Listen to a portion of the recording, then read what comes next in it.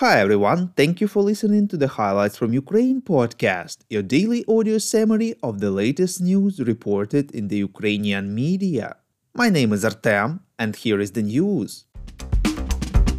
427 days less the Russian invasion of Ukraine.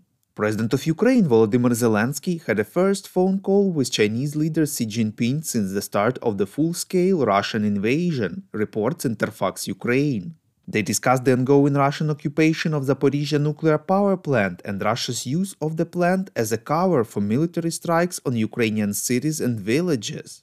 Zelenskyy called on China to play an effective role in the settlement of the security issue around the Zaporizhzhia nuclear power plant. The president briefed the Chinese leader on the situation at the front line and stressed that Ukraine will continue to liberate its land within the internationally recognized borders. The head of state spoke separately about the devastating consequences of the Russian invasion, emphasizing the abduction by Russia of 20,000 Ukrainian children. Zelenskyy expressed hope for China's active participation in efforts to restore peace. He reiterated that nobody wants peace more than the Ukrainian people, but peace must be just and sustainable, based on the principles of international law and respect for the UN Charter. There can be no peace at the expense of territorial compromises. Zelenskyy outlined the importance of all states refraining from supporting Russia in the war. In his evening video address, Volodymyr Zelenskyy called this phone call a long and quite rational conversation. It is usually said that such conversations open up opportunities. Now there is an opportunity to give new impetus to our relations, Ukraine and China, stressed the president.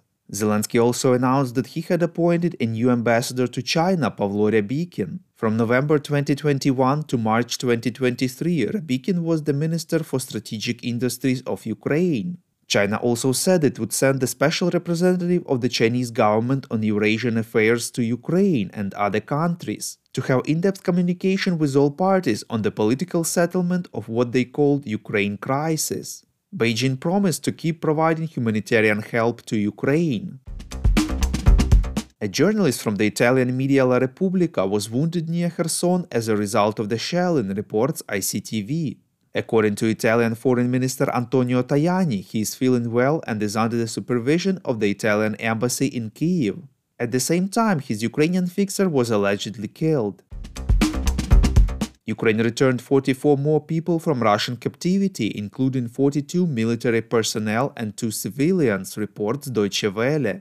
According to head of the president's office Andriy Yermak, 36 of them are privates and surgeons, as well as 6 officers. People who defended Mariupol, Azovstal, Kherson region fought the enemy in the east.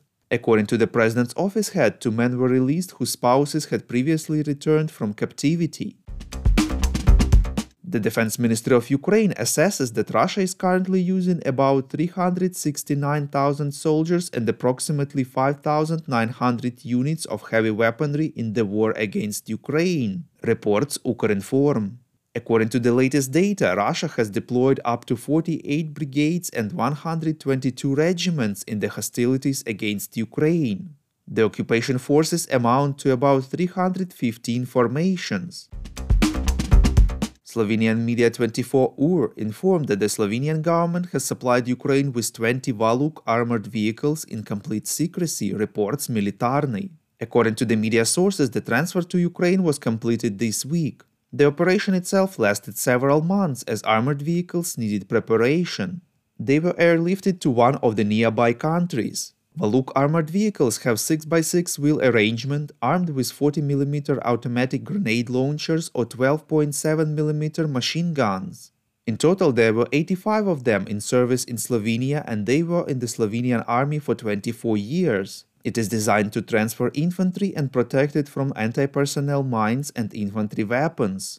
However, the Ministry of Defense of Slovenia does not comment on the type and volume of military assistance to Ukraine.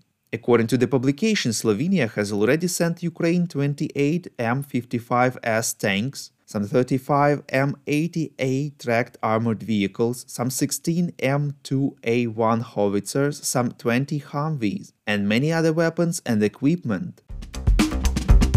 The naval forces of Ukraine denied the information about their alleged ban on the movement of merchant ships under the Black Sea Grain Initiative and reported on the blocking of the corresponding humanitarian transport corridor by the Russian side, reports Slovo i Dilo.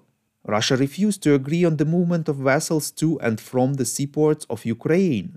As a result, 4 vessels, including one chartered by the UN World Food Programme to deliver wheat to Ethiopia, were unable to leave the ports of Chernomorsk, Odessa, and Pivdenny, and had to wait for additional time for their passage to be approved. Also, 1 vessel is waiting for transit to the port of Odessa.